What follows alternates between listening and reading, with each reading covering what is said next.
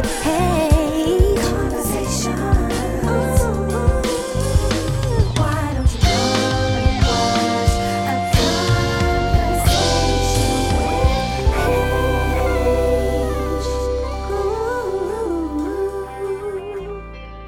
H? Welcome to Conversations with H. Today we have one of my favorite artists / worship leaders, worship pastors. He's a Grammy Award winning songwriter who has written and performed with the likes of Maverick City Music, Travis Green, Ty Tribbett, Fantasia, and many more.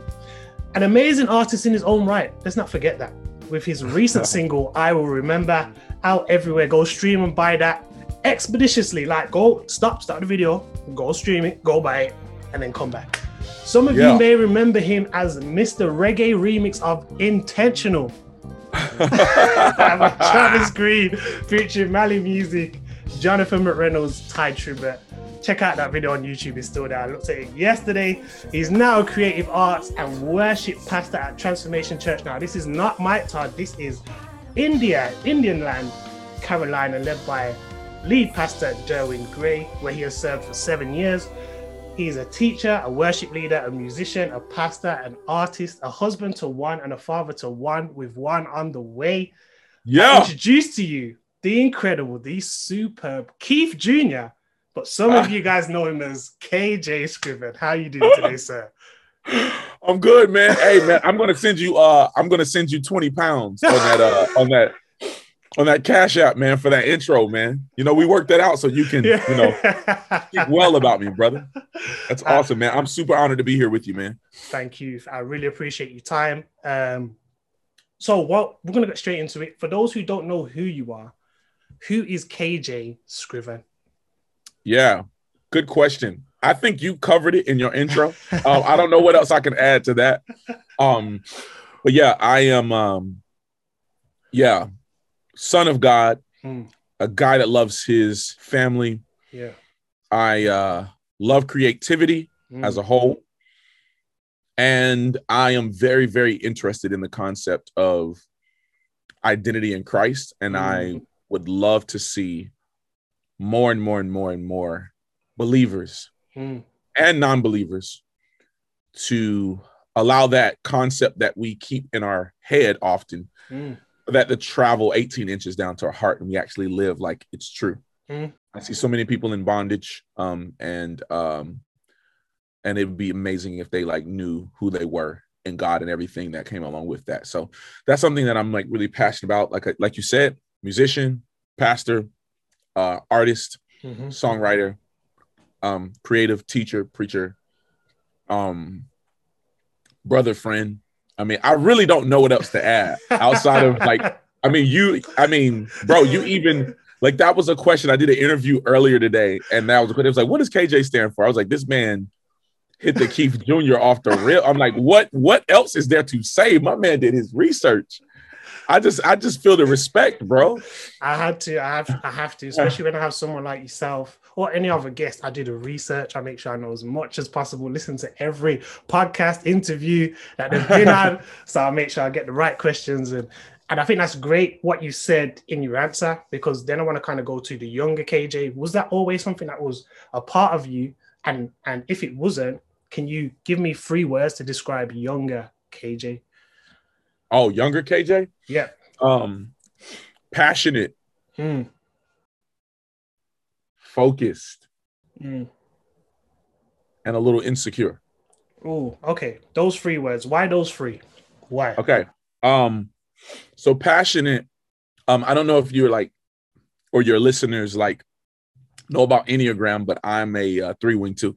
I'm a 3. I'm an achiever, right? And so God has just wired me. I'm very driven, and that's just how I was built, man. That's how I think I just always.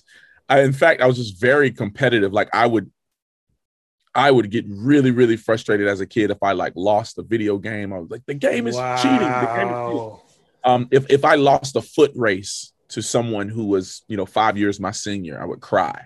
So I was just very, very competitive, very passionate. I played basketball.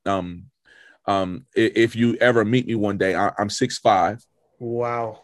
And so I played basketball. So just always really into sports and all that. So yeah, so anything that I do, I'm just like, I'm 100. It's like pedal to the metal. Yeah. And so that's just, I think that's just my wiring. So I'm passionate. Yeah. I would say focus, same thing to that. Like just a very, once I set my sights on a thing, it's a wrap. Like I'm in. Like I get very when it was basketball, everything was basketball. Wow.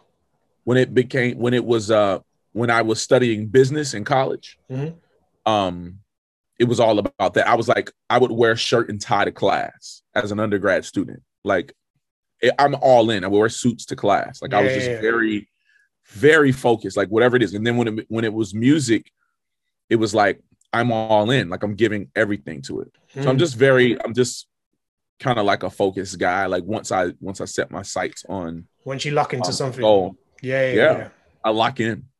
And I would say insecure, more so in the I think when I was younger, I realized that I was gifted and probably a little unusually gifted in a sense of like, I genuinely, like your parents tell you, like, you can be anything you want to be. I genuinely believed anything that I wanted to do. Yeah. I had the intellect, talent to do it. The problem with that was I realized that I was gifted and I realized that I had charisma, charm. That combination. So when you're young and gifted and you realize that you have charisma, you can lean on that instead of actually being about like what you're portraying to be. Yeah. Like instead of actually being who you're portraying to be, you can end up relying on giftedness and charm instead of discipline and integrity. Yeah. And so I just remember many moments, especially in college, when I would try to charm my way through things instead of like just be about the work. Don't charm, just be about it. And so I think all of that was rooted in insecurity, I think. And what's kind of interesting that you said is that you said one of the second word was focused. So to consider that you was focused, but then insecure at the same time, that balance there really isn't a balance. It's a you don't normally associate those two words together. Exactly. Yeah, I think so. So it's interesting. I mentioned earlier the whole like Enneagram thing, right? I'm kind of into it, to be honest. So before you carry on, just for those who don't know what you're talking about, just a brief explanation on what Enneagram is. So basically, it's just a personality profile. Okay. You take a test, and it basically there are numbers 1 through 9, and typically you're for instance, a 9 would be considered a peacemaker. Yeah. An 8 would be a challenger. A 2 would be a helper. A 3 is an achiever. 1s are highly conscientious, very integrity-based people. 4 is an individualist, So a 5 is an investigator, a researcher. And so, you know what I mean? So, there's all, and so basically you take an assessment, you answer these questions. And then typically you're a number, and then you have a wing, which means, say for instance, for me being a 3, you're either a 3-wing 4 or a 3-wing 2, which means you are an achiever with a lean towards being an individualist. Yeah. Or you're a achiever with a lean towards helping others. Got ya. So I'm a 3-wing 2. So I'm an achiever with a lean towards helping others. But when I looked at what I think is interesting about that, it's not just saying, oh, you're this or that, and it's not a life sentence. Yeah. But it sort of describes what is your greatest desire and what is your greatest fear. So I'm saying, so the reason I can be passionate, focused, and insecure at the same time is like kind of described in what it's the Enneagram describes as my greatest desire and greatest fear, which is this. My greatest desire is to be loved for who I am and not what I do or bring. That's my greatest desire. I want to be loved for me. My greatest fear is that will never happen. And so because it never happens, achievers achieve as much as they can. Wow. And they make themselves as helpful to as many people as possible to ensure that there is a space and reason to be loved. So in essence, we end up sort of, we are driven by this. We are driven by the very thing we don't want to happen to us. Wow. And so that's how I can be insecure and very focused and driven at the same time. Wow. That's deep. Weird. Yeah, it is. It is. That's deep. That is so deep. Like, yeah, I think. And let me add to that. So there are a lot of people out there just like, I don't believe in that, or you know, whatever. Some people think Christians shouldn't do it, or whatever, right? Yeah. You know, and you know, shoot, do your thing, man. Whatever floats your boat. So for me, that's still not a life sentence. I feel like all Enneagram is a tool to help you know in which way you need to trust Jesus. Okay. So for me, which is why I wouldn't even say my favorite, but right now, the scripture that has impacted me the most recently in the past probably year and a half is Matthew 3. And Matthew 3 around verse 16, Jesus is being baptized. And this Bible says when he comes out of the water, the Holy Spirit descends like a dove, and a voice from heaven proclaims, "This is my beloved son with whom I'm well pleased." Now, something interesting about that statement from the Father. The first off, I'm just throwing this in for free.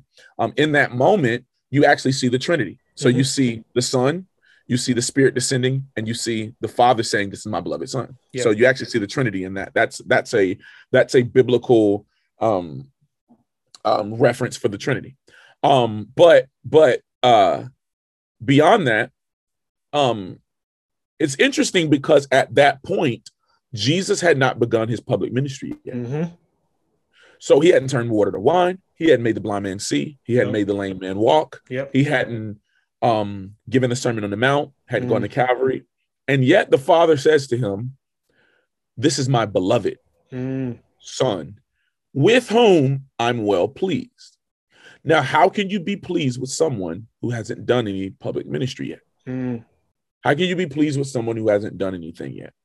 So in essence, Jesus launches into his public ministry, shrouded, clothed, drenched in the affirmation of his Father. Therefore, Jesus does, and you know, like he said many times, like I don't do anything apart from the Father. So he does his ministry from the affirmation of the Father, not for the affirmation of the Father.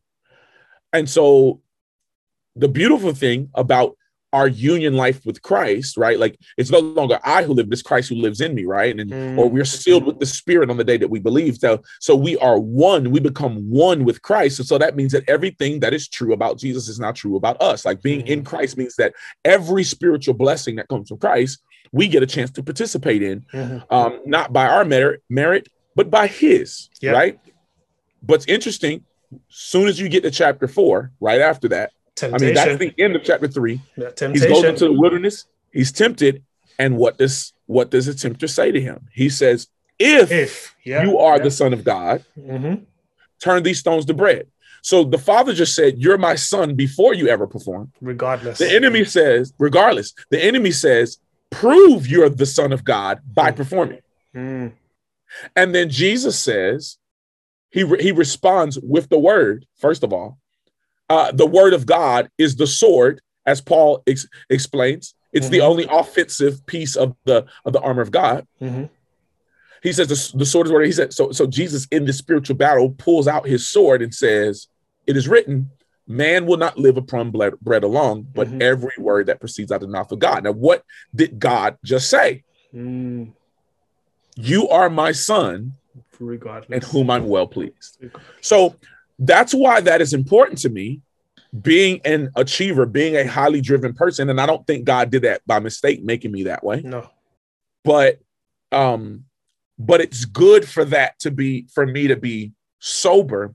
And that's why that scripture is so important to me, so that I know that my high drive and achievement and focus needs to happen because I am affirmed, not so that I can be affirmed. Yes. And so all of these things, again, are just reminders. And so it's like, in essence, it's like, I want to be loved for who I am, not for what I do. And God is like, okay, I did that already. And so I had a conversation with someone earlier this year, and one of the things that she said in our interview, she said that she had never been loved for not doing anything. What she had felt and noticed is that she was great at ministry. So she was great at doing stuff. You could give her a task and she'll smash it out the park, and she would do it to an excellent level. But what God was trying to tell her was that regardless of whether you preach another sermon ever again, you are my daughter, you are my son, regardless. And she never understood the exchange for not having to do something for the unconditional love of Christ. Absolutely. So to hear you then say that shows me that in life, especially with a lot of us Christians, we get to a stage where we feel like we have to continue to do more to get more of God's love. And what that then prepares us or propels us into is if I'm not doing this, God does not love me. Which is a crazy mindset when he's already given us this love. And I think you touched on a key point there in terms of saying your free wing too. Yeah. Considering that you're so focused but so insecure. And then we'll get onto it a bit later in terms of, 2014 when you kind of your music and signing and finding a check. We'll get onto that in a bit. But it seems like when you look through your life, wanting to just get to a stage, and I'm talking from research, so the people that watch this are like, what am I talking about? But to get to the stage where you started off focused, insecure, you carried on going through these stages of needing a place of love, needing a home as a church, needing to forget these things and to do these things. It's an amazing love of Christ, but it's an amazing story that not just you, but a lot of us go through on a day-to-day. And you're blessing a lot of people with your story in terms of that. And I hope people will be blessed as we continue to talk. So what comes first? KJ, the worship leader, KJ, the artist, or KJ, the preacher? Oh man, what comes first? I can't answer that. They all impact each other. Okay. It's like a braid, a three-strand braid. Yes. They go in and out. I preach with my songwriting. When I'm leading worship, I'm often sharing scripture and giving a hermeneutic, in between songs. When I'm preaching and building a sermon, I approach it artistically, like it's a story. Okay. So I even if I'm breaking down a text, expositionally, meaning for those who are listening, I'm not trying to use a bunch of weird words, but meaning line by line, meaning like not just picking out one scripture and then building a story around that scripture, but more of like expositional, meaning like, hey, what was the line of thought Yes. for the author when they wrote this? Mm-hmm. So even if I'm teaching a text expositionally, I'm still looking at the big picture as if it's a story. And you see Jesus do that. He'll say, the kingdom of God is like a master who had 3 servants. Mm-hmm. And one servant he gave 1 talent, and one servant he gave 2 talents, and one servant he gave 5 talents. And then he, boom. And so he uses storytelling, which is an art form, as a way to describe, to really preach and to describe the kingdom of God. So I can't really say one is first before the other. Yep. I would just say that they all influence one another. But I would say that preaching might be my favorite. I can tell from the Instagram. Right. Preaching and teaching might be my favorite because it's a lot easier to just say the idea that you want to get through to people. So when I do it in music, I know what the idea I want to get across, but I have to think about how can I shape this to where it's digestible for the listener. Yeah. And sometimes there's things I can get through. I can get through a song that I wouldn't get through by just saying. Yeah. So I understand all of them are necessary. And then worship leading is just something really special. It's just there's nothing like not only just engaging somebody's mind, or emotions, but also engaging their heart and their spirit. And that's like the only music form that does it that way. And so, but I probably would say I like preaching the most, probably because it's what I do. It's probably what I get the chance to do the least. Yeah. So even in that, I wouldn't even say that. Like if I just preached for a year and I didn't get a chance to lead worship, then I might be like, yeah, I want to lead worship, Yeah. No, I get that. I kind of threw you a curveball with that question, if I'm being honest. Yeah. But for a lot of us, we got introduced to you as an artist in 2010 when you released the introduction, and granted you were writing songs prior to that, but we got introduced to you on the introduction, got to tell you on the construction, all those kind of amazing songs that you had done. When you look back, how much did you first enjoy becoming an artist, and how do you find that as being your creative outlet? How important is it to have that for yourself? Oh man, that's great. So first, I would say so it's interesting. It's interesting that you even mentioned under construction. So there's a connection to that song to why I like even got it started being an artist, period. Yeah. And so the connection is there's a lady at the church that I grew up in and I'm like just starting to mess around with guitar, but I've always written and I've always sang and done different stuff like that. So as I'm chatting with her, she's like, hey, I keep having this reoccurring dream about you.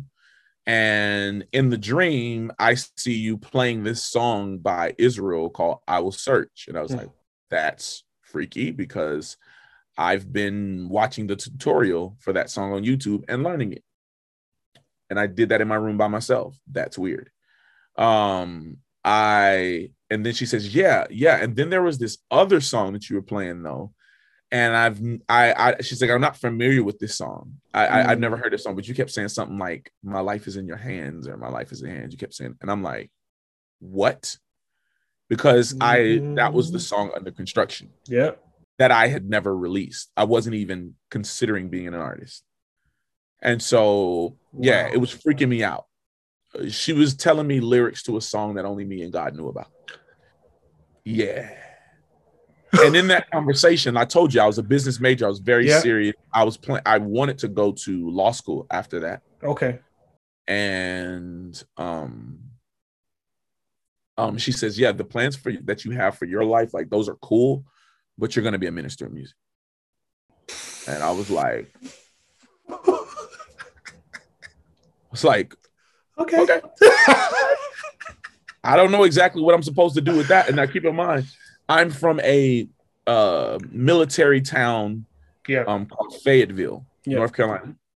And in Fayetteville, there weren't a ton. It wasn't like I lived in New York or LA or Nashville. There weren't really there weren't even really a ton of examples that I knew of people that even led worship for a living. Wow. All the worship leaders I knew like had day jobs and then they just did it to serve at their church. Like I didn't even know that was an option. So I was like, worship leader, artist, like how am I going to make a living? You know, and there weren't like really artists coming out of my city, you know, who were doing it at that level. So I'm like, I just didn't have so anyway, I called a friend who I don't know if you ever heard of a guy named Todd Galbraith before. Yes. Yeah. Okay. So me and Todd Galbraith are from the same hometown. Okay. And Todd's a few years older than me. And so he had already started in his music world. So he was the only artist that I personally knew. Yeah. And I called him and asked him his advice. I'm like, I mean, I got this word, but I don't know what to do with this. And he's like, bro, control what you can control. He's like, you can get better at writing songs. You can get better at playing guitar. So just control what you can control and let God handle the rest. Then I ended up meeting a friend, or not connecting again with a friend who I would sing background for fun. And he ended up having a studio in his house. I was talking to him about it. He was like, bro, you can record it at my crib. And I did my first EP. Now that one, the introduction, that was the first version of the introduction. I quickly realized I needed to like bump the mix and master up to another level. So then I recorded it, and that's the version that you hear today. So yeah, man. So that's how I really got into the artistry. That's how I got into the artistry piece. And what was the second question? You asked the second question. How important is it to have that as a creative outlet? Oh, yes. I think it's very important. I think it's good for my mental health. Like, although I'm like a pastor in a local church, I think it's good for my soul for me to create. I think it's just good. That outlet is just healthy. And I feel like when I use that part of my brain, it triggers something even into my like strategy and pastoring in the other parts of my life that I do. So I just think it's good. You know? No, that's good. Yeah, that's good. I just think it's good for you. Not only good for the people that you know, if you're creative, like, and you don't get a chance to express that. I mean, even if you're a teacher, like, even if you're not making money, if you're a teacher and you're a painter, like, keep painting. You know, if you're I don't know what you do. If you work at, I don't know, Chick-fil-A, I don't know, like, and you're a songwriter, like, don't ever stop writing songs. It's good for your soul. That expression is good for your soul. You know what's crazy what you said in terms of that initial starting you out as an artist, and you wanted to be, you know, going to doing business course and wanting to go to law school, and then that woman at your local church that you attended then said, this is not the path for you. Yeah. Fast forward to 2013, 2014, where you are on your journey of being an artist. I'm not going to spoil the story. You break down what happens there, back end of 2013 into 2014 to how we get to KJ Scriven now. Man, oh my goodness. You did your research, man. I'm impressed. I'm genuinely impressed. I was like, you can't find this information through my Instagram. So it's like you had to do some digging, bro. So I respect it, bro. So that story of the lady that happened in probably, I don't know, July or August of 2009. Okay. Something like that. Then I started working on the music. I met the friend in like August, September. We start working on the music. I released it on my birthday weekend, which is in December. My birthday is December 7th. I released it on. I did a album release at my local at that same church. 150 people maybe there. Yep. And started my music. So basically, really my career really started kind of like 2010, like top of 2010 is like when it really. That was when I think I did my first gig like December of 2009. Okay. And so it's so pretty much 2010. And so things started happening fast. Like my first concert I did, I opened for Canton Jones. Yeah. My second concert, I opened for Mali Music. And I won't go into the story of how that happened. Yeah. But it's like, wow. Canton Jones at the time was like, he was blazing at the time. Mali, same thing. Mali was at the beginning of his like, just like, explosion. That was available. That was, He was on that. Yes. So oh my gosh. So that's how, and so things happen really fast. That's 2010. I start traveling. I start building. I got married 2011. Things are building. I'm like substitute teaching, and in schools because that's the only job where I would have flexibility in my schedule. If I was touring for a week, then I wouldn't be fired when I got back. I would have a job, so I could work as much as they wanted me to. Yeah.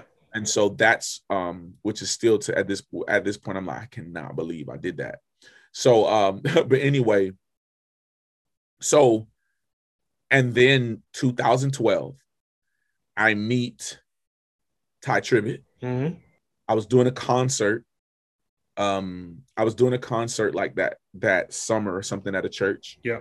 I opened for Ty and Kiki Sheard. Me and Ty connect. I sing the song "What Can I Do." It was called "Without You" on my record though. Yeah. And he was like, "Oh my God, that song, bro! Like, oh my God!" So we meet anyway. I end up on the Greater Than album. Yep. We recorded in 2012. It comes out summer 2013. Then January of 2014, we win the Grammy for Album of the Year. Yep. And then February 2014, I meet Transformation Church, the church where I'm at currently. Now, at that time, again, I was doing a lot of traveling, it's crazy. Like while I was there shooting What Can I Do, man, I probably had less than $100 in my account. So it's amazing, bro. It's like, again, like I tell people all the time, it's not always what you think. Like what things look like are not always what they are. So sorry, just to cut you at this point in time, you're traveling, touring, but to a certain degree, with $100. Yeah. That was 2012 though. That was 2012 when I was going to actually. When you hit 2013, there's a little bit more money. Yeah. But part of that too is just like maturity. At that point, me and my wife used to work, and then my wife stopped working, and that was just I just had a couple of things happen, and then it just kind of like took all of my resources because a couple of things that I didn't expect came. Yeah. I wasn't walking around with 100 at the time. But my point is when that was happening though, it was like the greatest moment, the biggest moment of my life. And I didn't really have any resources. And I was just like, let's go. We're gonna figure it out. And so anyway, February 2014, I get to my church, I meet them. And I knew at that time I wanted somewhere to park to sort of feed my soul. Yeah. Because I felt like I was doing a lot of touring and my soul was sort of deteriorating. 2013 was like my best year. Like I was blazing at that time. It was blazing. Like I was a lot better financially 2013 2012 for sure. Really right after that though, things took off. As soon as people saw me singing at the recording before the song even came out, 2000, it was like all up from there. And so I wanted a church home I did not have interest on being on staff on a church at a Really? church. You just wanted to just So be. I wanted to continue being an artist Mhm. because in March of 2014, I got offered a record deal, the record deal that I've been kind of waiting for. That's what I've been working for. And so, first of all, to sort of get to that space in like 3 years and some change was actually kind of fast. Yeah. You know, but we started talking through it and talking through the deal, and I was just kind of like, and then the Lord started tugging on my heart and was like, KJ, this is what you need. This is what you need. Like, I know what I want to do with you long term, and you need the discipline. And the reason why I didn't want to be on staff at a local church was just it wasn't even like a bunch of anger, or it was just like I knew if I became a part of the church, I was going to have to answer emails and do planning center and It was the admin. actually pastor people and wow. care about their opinions and what's going on in their hearts. You know what I'm saying? Like, you know what I mean? So, and I because I could not settle with just being a hired hand. Because ministry is very serious to me. So it was just more that I knew the responsibility that came along with it. I was like, I'm not interested in that responsibility. Yeah. So then the Lord just grabbed my heart, bro. And I called my pastor now and was like, hey, man, I think I had a change of heart. And I think the Lord wants me to do this. He was like, wait, what? Because I had said no like twice before that. And 7 years later, with a bunch of ups and a bunch of downs and everything in between, 7 years later, here I am, bro, an executive pastor. When you look back on your artist journey, would you change anything? Great question. Great question. You know, there's a part of you that wants this, that's like, you can't change anything. You know? So part of me is like, I don't even like, and all of those pieces literally are what brought me to where I am today. Yeah. But I'm not gonna lie. One of my favorite producers is Warren Campbell. Yeah. And we were really close to like coming to a little partnership and doing some stuff together, and it just never materialized. So there's always been a part of me that like just wondered, like, man, what would working with Warren Campbell have been like dropping an album that he produced? So that's one piece.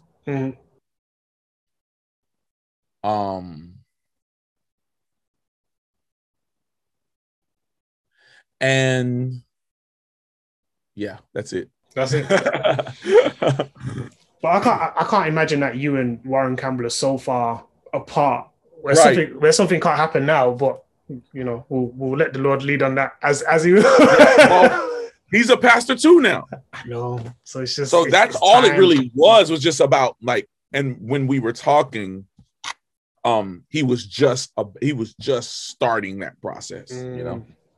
So so I think that's primarily what it is, or what it was. So we'll see though, bro. I'm open. Yeah. What would you say is the biggest change you've seen in yourself from first starting out as an artist to now being lead pastor? What's the biggest change you've seen within yourself? Probably humility. And biblical perspective. Before you carry on, go ahead. With you saying humility, considering you're so charismatic, knowing this from a younger self, to say that that's the biggest thing that you've learned, one of is a wow. Humility. Yeah. From the charismatic KJ, younger, focused, insecure, to the biggest thing I've learned is humility. Why humility?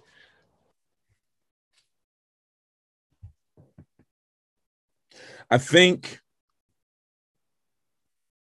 there were things that I think I felt like I could, like there were issues in, like, probably in myself that I felt like I could avoid if I avoided the industry and just did Wow. and just kind of lived a quiet life in the local church.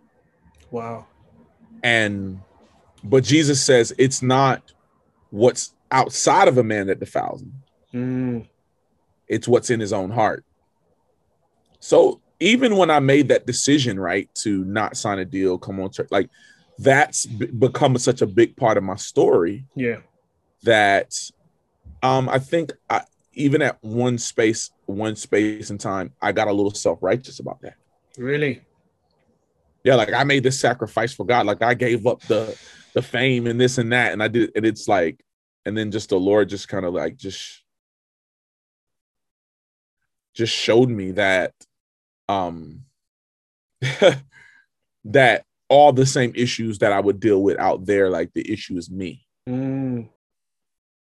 And that there are some ways I've had to bump my head and throughout the years that to a degree I wish there are things that I'm like, dang, I wish that wasn't a part of my story. And at the same time, it's like, there's no way I'm as effective as a minister of the gospel without that. Because it gives you a level of making mistakes, gives you a level of compassion and empathy. Yeah. And more specifically, after you know better. More specifically, after you know better. Because as Christians, we often like to look at our sin from a past tense perspective. It's like, yeah, well, you know, we like to fix things privately before anybody knew there was anything wrong publicly. Wow. Talk to them, KJ. Yeah. And the reality is there are 3 tenses of salvation. The first tense is justification. You are saved from the penalty of sin because of what Jesus has done. Second is sanctification. You are saved from the power of sin, right? And so you don't have to be ruled by the power of sin. And that's the process all of us are in. As long as we're breathing, we're going to be in the process of sanctification. And the third is glorification, where we will be saved from the presence of sin, period. Sin will no longer be a part of the factor. But right now, it is. And there's a little bit of a struggle and a little bit of a wrestle that we all have to deal with. And I think one of the things we need to get better at is giving people space to actually be in that process of sanctification. So true. So as I've learned that, I've just become a little more humble, I think. How did you find that transition from artist to worship leader to pastor? How did you first find that transition for yourself? Yeah. What was the most important thing that you learned during that transition period? That I need Jesus. Like, and ultimately that Jesus is like everything boils down to Jesus being the greatest treasure of our hearts. Like, bro, everything boils down to is Jesus Lord of our hearts. And I've realized that there's no like there's a part of me that has always felt like, oh, if I can just, it's like if I can just get to this phase, yeah, and I'll find that contentment and that happiness that I've been wanting. If I can just, and no matter what phase of life I'm in, I'm learning. I'm like, oh, this is really simple. Love Jesus, and I think about Romans 12, where he's like, verse 2, Paul says, don't be conformed to the patterns and thinking of this age, of this world, but be transformed by the renewing of your mind. Or in essence, but be transformed by letting God renew your mind. So you can discern, or so you can understand, or so you can know what God's good and pleasing and perfect will is. So in essence, he's saying, without the mind of Christ, you can't know or do the will of Christ. True. And so what I'm learning is, if I want to please him, it starts first with knowing him. And how is that different from your relationship with your wife? How is that any different from your relationship with your coworker or your boss? Yep. When you get to know someone, then you learn what pleases them. But many of us are sort of living our life in a silo on our own power, trying to please God with an old mindset. And so that's why Paul says, don't be obedient to the patterns and thinking of this world, but let God give you a new mind so you can know what his will is for your life. And that's kind of been my story, is through all of those phases, it all keeps coming back to Jesus. Yeshua. It keeps coming back to, the more I know him, the better husband I am. The deeper I'm intimate with him, the more patient father I am. The more that I love him, then the less I desire to be Superman in everybody else's life. And the more I love him, the more content I am. That's so good. Yeah. That's so good. I want to you transition there nicely in terms of talking about being a better husband, more patient father. How do you balance ministry and being, having the family at church as well as having your family at home? How do you balance that? And what advice would you give to someone who is trying to do that? I would say that there's no such thing as balance. Wow. Off the top like that. I would say that you can't. I would say that you can't. And I think that's why people always ask that question. Really? I would say that it is a rhythm. And there, balancing almost insinuates that these two things hold equal weight.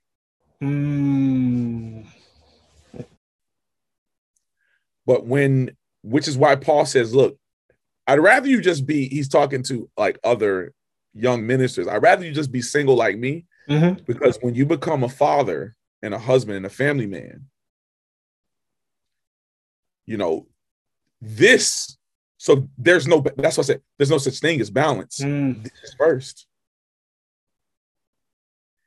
And it's hard because it can be difficult because, and I speak for myself, I know when I do things well at church and in that context, and it's like, you get praise for that. You get, every little thing, every project that you do well, it's like, great job, or if we have a dope Sunday, I know I'm going to be getting DMs and text messages and phone calls like, oh my God, y'all led so powerfully. Yeah.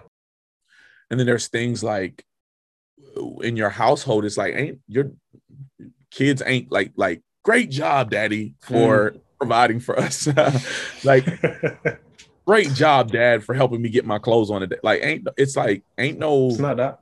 Yeah. It's not that at all. So, but anyway, the point is, in I think it's 2 Timothy, when he's describing what a pastor should be, one of the first things they talks about is like, you need to be able to take care of your own household before you take care of the household of God.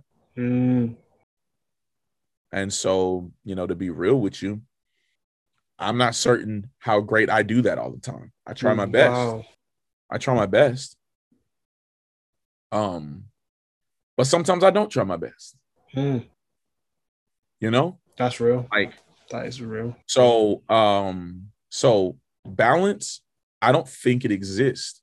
Mm, I think there's priorities. mm. It's not how you balance family and ministry. It's how you prioritize Prioritize. family and ministry. Mm, that is so good, and it's so real. It's so real. It's so truthful. I could give you a cute answer. No. I just decided not to, because sanctification is a process. Mm, And I don't have to be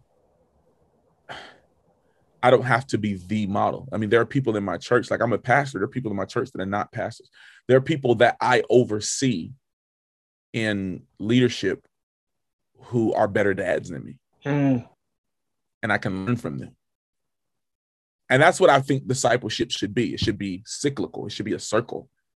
There's a circle, there's no beginning or end of it. It's just a circle. And I think we all sharpen each other, iron sharpening iron, you know? And so I think that's important. I've just kind of decided at this point, like, I'm going to be honest about what I do well and what I don't. I'm not saying I'm a bad dad. I'm just saying, no. I'm just saying, I don't always, and that's why I also use the word rhythm as well, because the thing with rhythm is sometimes there's different tempos. Yep. There are certain tempos in your life where you're able to be, based on what's happening in ministry and family, that you're able to be like really, really, really hands-on. And then sometimes you have to be a little more hands-off. And it just depends on the phase of ministry. And so that's why there are rhythms, you know, and if we're talking music, and sometimes the song is a faster tempo. Sometimes the song builds and sometimes the song gets quiet. And I think those are the phases. But so, yeah, I don't really believe in balance. Long story short, I don't really believe in balance. And you know what's good about your answer, and when we're kind of looking at the transition through your life. Yeah. One of the things that you said earlier on is you were so competitive to the point that if you lost to someone who was years and years older than you at basketball, you'd have a big problem with that. But we look forward now to KJ, now the father and the husband and the pastor, who, when he sees someone who is better at something, he acknowledges it and says, I see that for what it is. Whereas younger KJ wasn't along those same lines. And what I'm trying to get at is the transition through life to where you are now wasn't just you were this person and now you're just this person at an older age. There has been a transition to get to this point for you to then see people who you consider better at, or you could potentially aspire to be equally as, as good a father, or however you want to look at it, compared to when it was back in the day. That wasn't your mindset. And I think that's dope, bro. I love that. Yeah, bro, I love that. And I appreciate you pointing that out, because I definitely wouldn't, I would have never looked at it in those terms. But I think, I think that's a part of what I've been doing the last, several years, is actually spending time. There's a level of, when you look at, like, when you talk about like kind of being almost like exposed for your weaknesses, I've actually spent time on character development. Yeah. And I think if I would have went on tour, I would have had what I call the green room syndrome, where you travel from green room to green room to green room to hotel room to green room to hotel room to green room. And the only thing that people get to see you operate in is your giftedness and your strength. But you never have to face your dark side. You never have to face, or you'll face it, but nobody will see it. But you never get a chance to actually develop, to sit like in the dark room and develop. Yeah. Holistically. And so that's why I just feel like at this point now, I'm glad. I think I'm making my best music ever now. I think I'm making my richest music ever.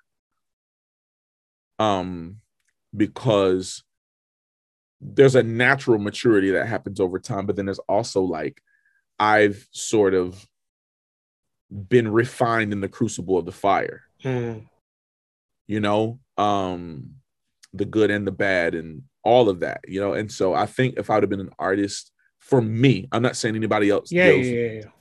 but it's just something that I think that's a little, I'm not going to say unhealthy, but you just have to be really careful when you go from stage to stage to stage to stage, and people only get to see your strength, and all that happens is you get celebrated for your giftedness. And that can be a scary place to be, because then you begin to believe it. You hear it enough times, then you be like, oh, I am amazing. And so I think that's some of the humbleness. I mean, not humbleness, not a word. That's some of the humility that I've had a chance to experience comes from, I've seen some of my weaknesses exposed. And that's good for me. You know, that's really good for me. So I want to kind of pivot the conversation back to, you know, family a little bit. Yeah. And I listened to you on a podcast talking about your father and how your, you know, father, you know, loved you. And my question is, how your father showed you love affect how you show your family love as well as your church family love? Absolutely. My dad was very hands-on with me. My dad, in the most fatherly way, you know, he touched me. You know, he wrestled with me. He would brush my hair and make sure I was together. He hugged me. We joked. You know, my dad was very affectionate, very strong, very affectionate. And my dad was very tenderhearted. And so I think that's probably how I have also, my dad's very, very gracious. My mom was more the disciplinarian. My dad didn't like spanking us and all that stuff. Like, he didn't enjoy disciplining us. He was just like, man, will you just please do what you're supposed to do, so I don't have to I don't get any joy out of disciplining you. And so I think I have some of those same characteristics I have some of those same characteristics of just like strong, tender love. Yeah. So it's like it's tender and it's strong at the same time. That was my dad. So off the back of that, what is the most important lesson that you'd want to teach your daughter and your baby soon to come in life, and why? I would say two things. The first thing is that same piece of your identity is in Christ. And here's the thing, I just feel like it affects every part of our lives. When your identity is in Christ, you're free. Therefore, everything that you do, you get to actually have fun while you do it. Because you're placing God and your value is not on the line based on one action that you do. So I would just really want her to know that her identity is in Christ. And I would also want them to know that, like, life is hard. Life is difficult.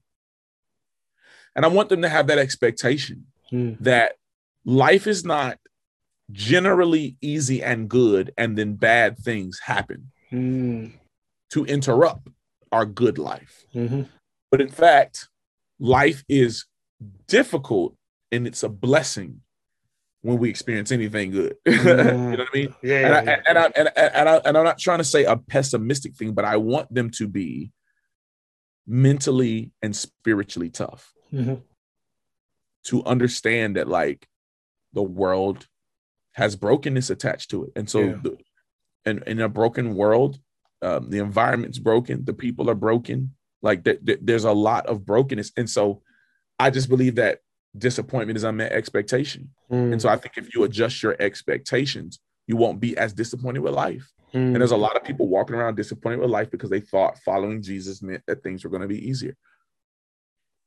And it's not that things get easier. It's just that when Christ is in us, we get stronger. Yep. It's like if you weight train and you lift 100 pounds, you know, the same amount of reps every day, eventually it's not that that weight gets lighter. It's just that you get stronger. Your ability to lift it and carry it. And so I just feel, I don't know, that sounds kind of like almost like, dang, that's kind of rough. But it's just like real. It's real. But it's real. It's realistic. There's a lot of people just for real walking around like disappointed in this generation with life. And it's like, did you think this was easy? It's not. It's not. It's true. That's so true. So that's what I would tell my kids. Your identity is in Christ. Mm-hmm. And because of that, have fun. And when you have fun and you're authentic, you end up just being successful at things. Yeah. That's what I think. Definitely. I think when you don't think everything is on the line, I feel like you just do better. You just do better work and you make better art and you're a better friend. Yeah. When you're content, you just do doper stuff. And then you'll end up being where you think you might want to be anyway. Yeah. But knowing that that's not what gives you contentment anyway. So that's why I would just want to hit them with just your identities in Christ and you are unconditionally loved. No, that's so good. That's so good. When you look back on your life so far, do you see a moment that we haven't touched on yet? Yeah. That you really had to overcome? And if so, how did you overcome it? Or in kind of keeping with the open and honest and transparency, are you still overcoming it? It's a great question. I think moment, man, there's lots of moments. Man, I'm like which one, bro? I'm like which one? I think I think it's like, especially one moment, I mean, just, or one season in particular, it's just like when I'm like becoming a pastor and I'm having to and I have to do all those things I said I didn't want to do. And I had to figure out a way to when you're in a role and the role is not simply just about, doing the things that you enjoy doing. It was character formation for me to grow in things like administratively and organizationally, and change the way that I looked at, things in that sense. That was a process. That was a process, but that was good because I needed to learn that I could do it if I put my mind to it. That I'm not just a creative, that I'm way more than that. Yeah. And so the last specifically 7 years has helped me really prove that to myself. That although being a creative is a beautiful thing, I'm also a disciple. I'm also a man. I'm also a student. Yeah. And I'm also a leader and a pastor. So that's good. My last question to you today: with where you're at in life right now, what advice would you give to yourself? Oh man, that's good. That's good. I would say a couple things. Don't take yourself too serious. But understand how serious your influence is. I would say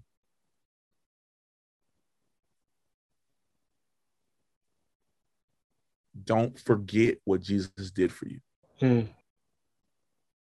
Don't ever forget what Jesus did for you. Your righteousness is not based on yourself. It's based on what he's won for you at the cross. I would say that. And I would say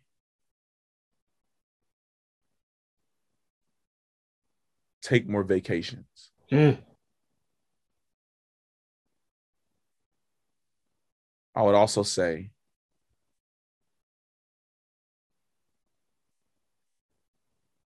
schedule more time